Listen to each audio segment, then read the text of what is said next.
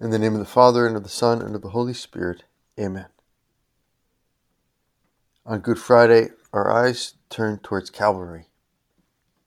We turn and try to look and accompany our Lord in his weakest moments, in his moment of suffering, in his moment of being tortured, in the moment of his death. And for all that we see, we can imagine the cross, we can imagine our Lord's physical state, we can imagine the crowds and the different characters in these scenes. For all that we see, we're really redeemed by something that we can't see.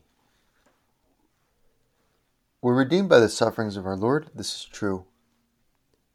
But we're only redeemed by those sufferings because they're voluntary. Because our Lord wills to undergo them. Pilate says to him, "Do you not speak to me? Do you not know that I have power to release you and I have power to crucify you?" Jesus answered him, "You would have no power over me if it had not been given to you from above." Although Jesus seems passive in the Passion, and he certainly is, there are actors and agents which are imposing their will on him. Nevertheless, the whole thing is willed by him. The whole thing is actively chosen by him. He says this in the Gospel of St. John just the night before. "For this reason the Father loves me, because I laid down my life in order to take it up again. No one takes it from me, but I lay it down of my own accord. I have power to lay it down, and I have power to take it up again. I have received this command from my Father." What we're redeemed by, therefore, what really saves us, is not just the suffering, is not just the pain. It's Jesus' willingness to suffer. It's Jesus' love manifested in the willingness to suffer, in the acceptance of the pain. What a great love. What a crazy love. Thank you, Lord, for loving us in this way. And help us, Lord, to want to love you back. It's so hard for us to accept pain. It's so hard for us to suffer willingly.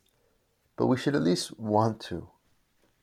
We should want to love our Lord back a little bit, or perhaps even a lot, in the way that he loved us.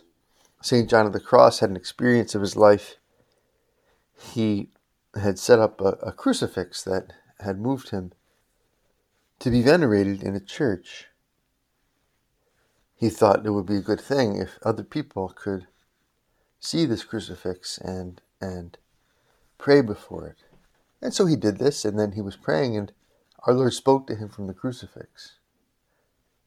And Jesus told him that he was happy with this gesture. And then he asked St. John what he could do for him to reward him for having honored the cross in this way.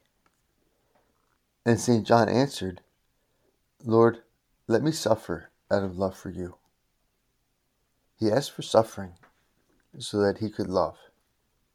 And then his biography describes that our Lord fulfilled this promise. He gave him a great amount of suffering, especially humiliation, being despised and persecuted by others who should have loved and revered him. Perhaps we can be daring like St. John today and ask our Lord, "Lord, let us suffer to love you back. You suffer for us on the cross. You suffer willingly to love me. Let me also suffer willingly, Lord, to love you back." In the name of the Father, and of the Son, and of the Holy Spirit. Amen.